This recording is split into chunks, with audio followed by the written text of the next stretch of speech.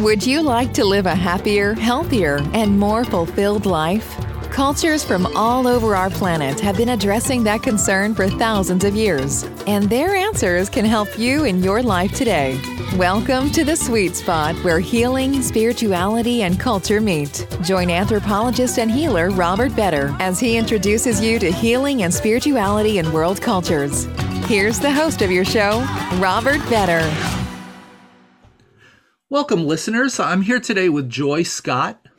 Joy is an entrepreneur, spiritual activist, student of psychology and spirituality, and the author of 3 books.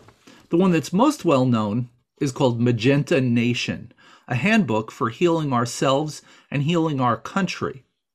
The book dives deep into learning how to heal and awaken your own spirituality and how to influence others in our country and our world with intentionality and dialogue.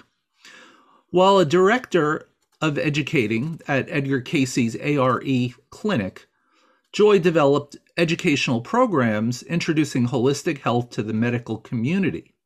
She also conducts the educational Conversations With series, in which she interviews many leaders in the field of science, spirituality, and social justice. She collaborated with producers in Hollywood to gain audiences for the scientific work of physicists Stephen Hawking and Fritjof Capra and its relationship to human consciousness. Previously, she had decades-long career in healthcare, where she has helped launch innovations to improve the well-being of those who may be mentally or physically ill and those who may not have access to healthcare due to barriers of social justice and discrimination. So, Joy Scott, welcome to the podcast.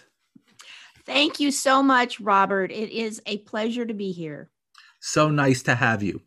Well, today we're going to explore your backstory and get a little bit into your book also, but I really want to know how you got to be involved in all of this. And my listeners are not going to know about Edgar Cayce. Some of them won't. I do. I'm fascinated by it, and I want to hear the whole story. So take it away, Joy. Sure. Well, I think we all have at some point, if we're on a spiritual journey, kind of wondered about what we were taught traditionally and wondered if this makes sense. You know, is there a heaven and a hell? How should I be living my life? And so when I was growing up, I had those kinds of questions. And in a dime store in the small town in Indiana where I lived, I found a little book. And it was about someone called Edgar Cayce, who was a psychic and a mystic, probably America's best known psychic. He passed away in 1945, but his readings were all recorded and studied. And there's an organization that is still involved in that work going on today. So this opened my eyes to different concepts about the idea of reincarnation and spiritual learning instead of the hell and heaven and hell teachings that we usually are exposed to as we grow up, which made tremendous sense to me. So I started reading and studying, and most of his readings were related to healthcare. Most people who came to him had health problems. And he really, from this psychic state, introduced the concept of holistic health as we know it today, that health is a combination. It's not just the physical body, it's the mind and the spiritual forces. He said, mind is the builder, spirit is the creative force, and the physical is the result. So in order to heal, the focus should first be on the spirituality of the person and what their goals are and what they really want to be here on the earth plane for. Is it just for their own selfishness, or is there an ideal there of service and a desire for oneness? And then as that ideal becomes clearer, how is that being put into effect? What are the attitudes? What is the constructive nature of mind in living by those ideals? And that as you're aligned with that spiritual ideal, you become healthy or not. Of course, lifestyle habits have something to do with this as well, obviously. But it's more than genetics, and it's more than lifestyle in terms of our physical health. So when I finished college, I found myself in Arizona, and there was a clinic there, medical clinic, that was applying these precepts. There were two physicians, Dr. Bill and Gladys McGarry, had made their practice into a clinic devoted to the application of the Cayce readings.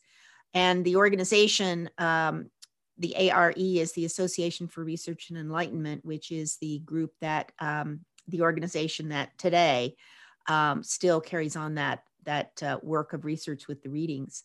So I went to work there, long story short, and had the wonderful experience of being part of a spiritual community there for 5 years, doing educational programs. We were trying to introduce these concepts on an international level. Medical symposium, people, medical professionals coming from around the world. We had, the leading physicians in this area of holistic health. We had those who were even some who were psychic healers, who were doing all kinds of new modalities in the healing space. And it was considered very, very fringe at the time. Now, of course, we have the idea of integrative medicine, which is kind of the child of holistic health. And it's these concepts are much more widely accepted, at least on the physical and mental level. Can I interrupt you for 1 second, Joy? Sure. I want to get back into the story.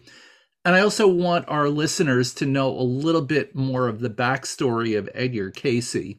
Mm-hmm. I know that he was known as a sleeping prophet. Can you explain a little bit about how he gained this information that you then became aware of through the book and through working in the organization? Yeah, absolutely.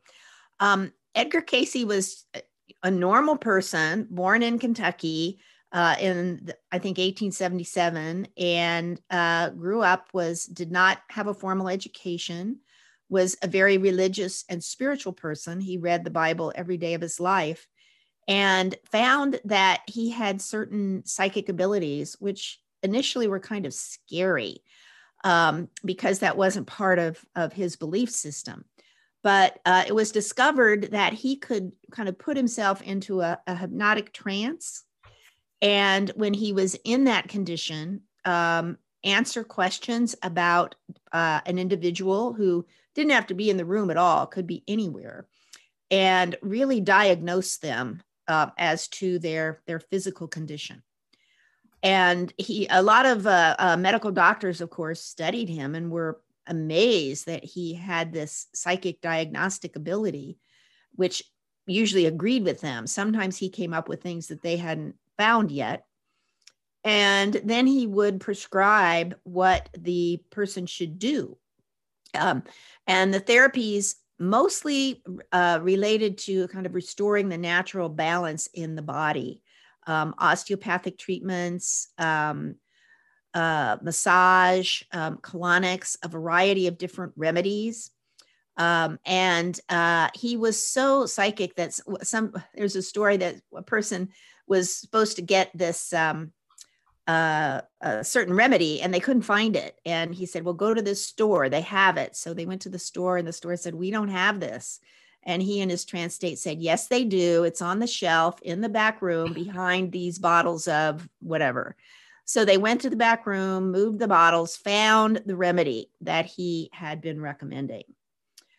So he also ended up doing readings, they called them life readings, about individuals' spiritual and mental challenges, how to live your lives. And he was asked by a group of people to do a series of readings on how to live a spiritual life, which became books called A Search for God, which there are groups all over the country, all over the world studying this material now.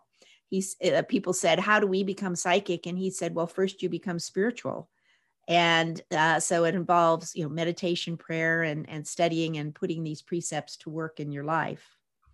He also did a lot of readings about when he was alive. It was during the 20s and 30s and into World War II, of course, through World War I. So there was a lot of upheaval. And he gave what they call also world readings and said that the problem here is that we have not accepted that we are our brother's keeper, that we are not accepting our spiritual responsibilities to act with kindness and with one spiritual accord. And that as we do that, we can heal our world as well. So the organization runs now, people are interested. It's in Virginia Beach, Virginia, the Association for Research and Enlightenment, and they can go to Edgar Cayce, and Cayce is spelled CAYCE .org to read all about all of the programs and all of the teachings. It's really a wonderful, wonderful organization. Wonderful. Thank you for sharing that information so that everybody will know that amazing story. So let's go back to where we left off with your story. So you were working for this organization in Arizona. Yes. At the beginning of what we would call the holistic health movement. Mm-hmm. Yes. And it was an amazing experience. And life goes on. I got married and had children, and I wanted them to experience the Cayce lifestyle and the teachings, and most of all, the community that I had enjoyed so much. So I started bringing them to ARE programs. I got re-involved and helped to organize some programs for youth. Kind of motivated again. I wanted my children to have that experience. And as they grew up, I also became more involved in the organization again. And today I've been in a study group now for about 20 years. I am the Los Angeles area coordinator for the ARE, and we are doing programs here, of course, Zoom programs, study groups. And then I became, concerned about what was going on in America, as a lot of us are. We have when you talk about Cayce having lived through the Depression, 2 world wars, we have a lot of problems, and can be very, very scary. And the pandemic is the latest one, but it seemed like there was such divisiveness in our country. How can we come together? Like he said, you have to have one ideal. Well, that sounded crazy and impossible. And he even said that in the reading. This may sound impossible, but it can be done. So I went back and started studying more to find out, how could this happen? I studied the readings. I did a lot of research in the area of intentionality and how our thoughts do indeed create reality. There's been more scientific research done in this area. For example, how our mind and emotions affects the construct of water, how it influences plants, prayer experiments that have been able to stop violence in certain areas of the world for a period of time. And looking at the historical record, reading a book by Stephen Schwartz, The 8 Laws of Social Change. And he is a person who's done many things, including a lot of the research in remote viewing, and applied that, looked at history. The Quakers, for example, were a tiny group of people who affected huge changes in the world by getting involved in the abolitionist movement and many other things. The right for women to vote originated from small groups who had purpose and with patience succeeded in making huge changes. And there are also instances where changes happened overnight. Like I grew up in the Cold War, and we were taught to hide under our desks, and nuclear holocaust was just one button push away.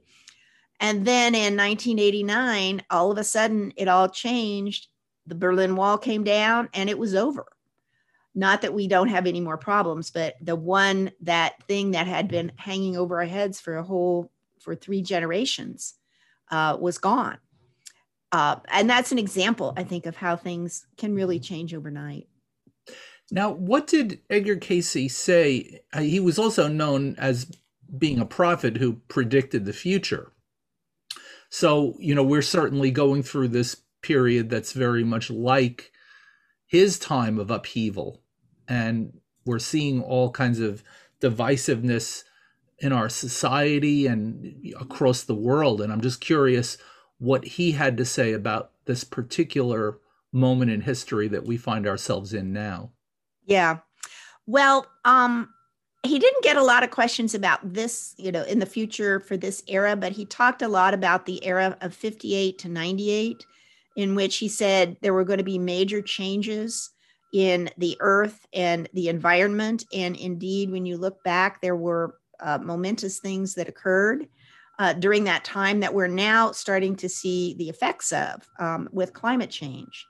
So he didn't really talk about the present era, but indicated that there were a lot of changes coming. And again, emphasized the importance of coming together and having a singular spiritual ideal in order to guide things forward. And now he described it. I was kind of taking note of some of what you said earlier about I am my brother's keeper. Yes. And I'm curious about the spirituality that he advocated, because clearly he came from a Christian background. Mm-hmm. And in some ways we could describe his vision and his teachings as a continuation of Christianity. But in other ways, like the idea of psychic phenomena, that's something that I would probably argue that most Christians have a problem with.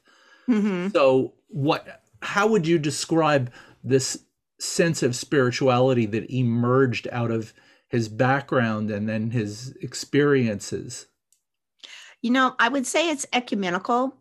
And although he would often talk in terms that were very Christian, it is not limited. All religions were one. God is one.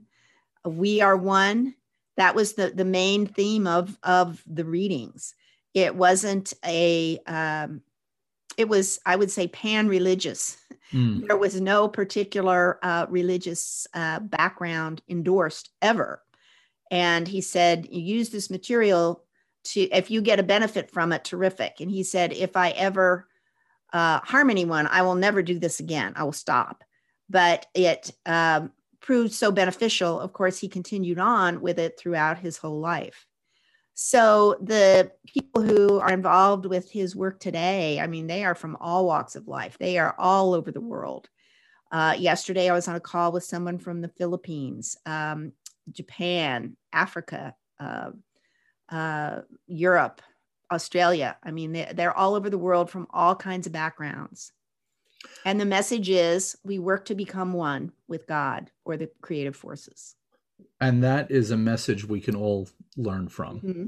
Mm-hmm. I have one more question before we finish up our first interview together, and that is about the specifics of the information that you have had access to personally. In other words, I know that during his lifetime, he would do these readings that were for particular individuals. And now a lot of the dissemination has to do with how people who have similar health concerns can apply the same ideas. Did you yourself ever have need for any of the Edgar Casey information for your health and well-being? In small ways. I have been blessed with extraordinary health. I would say I applied, there were a couple of illnesses I had where, in fact, one was prescribed a salt pack. And so I was lying and with the salt pack across my abdomen and praying. And I really felt the presence of Jesus there. So, and I got better, I got better right away.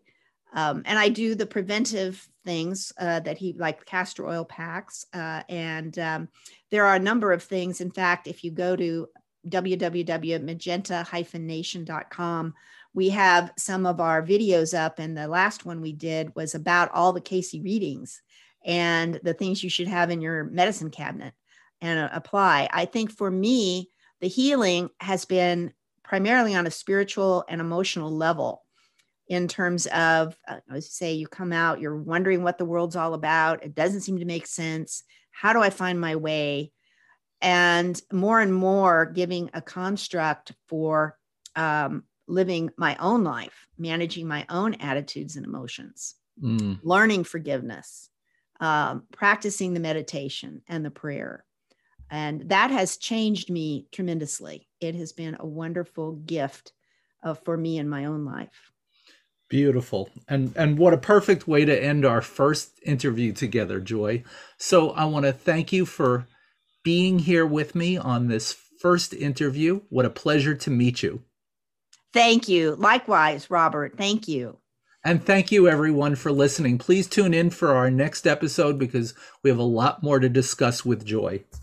Take care, everybody. This has been Healing and Spirituality in World Cultures with Robert Vetter. Thanks for listening. Please rate, subscribe, and share with everyone you know who might benefit from these messages. Until next time, remember, be kind and loving to yourself and others. Together, we can heal ourselves and help build a better world.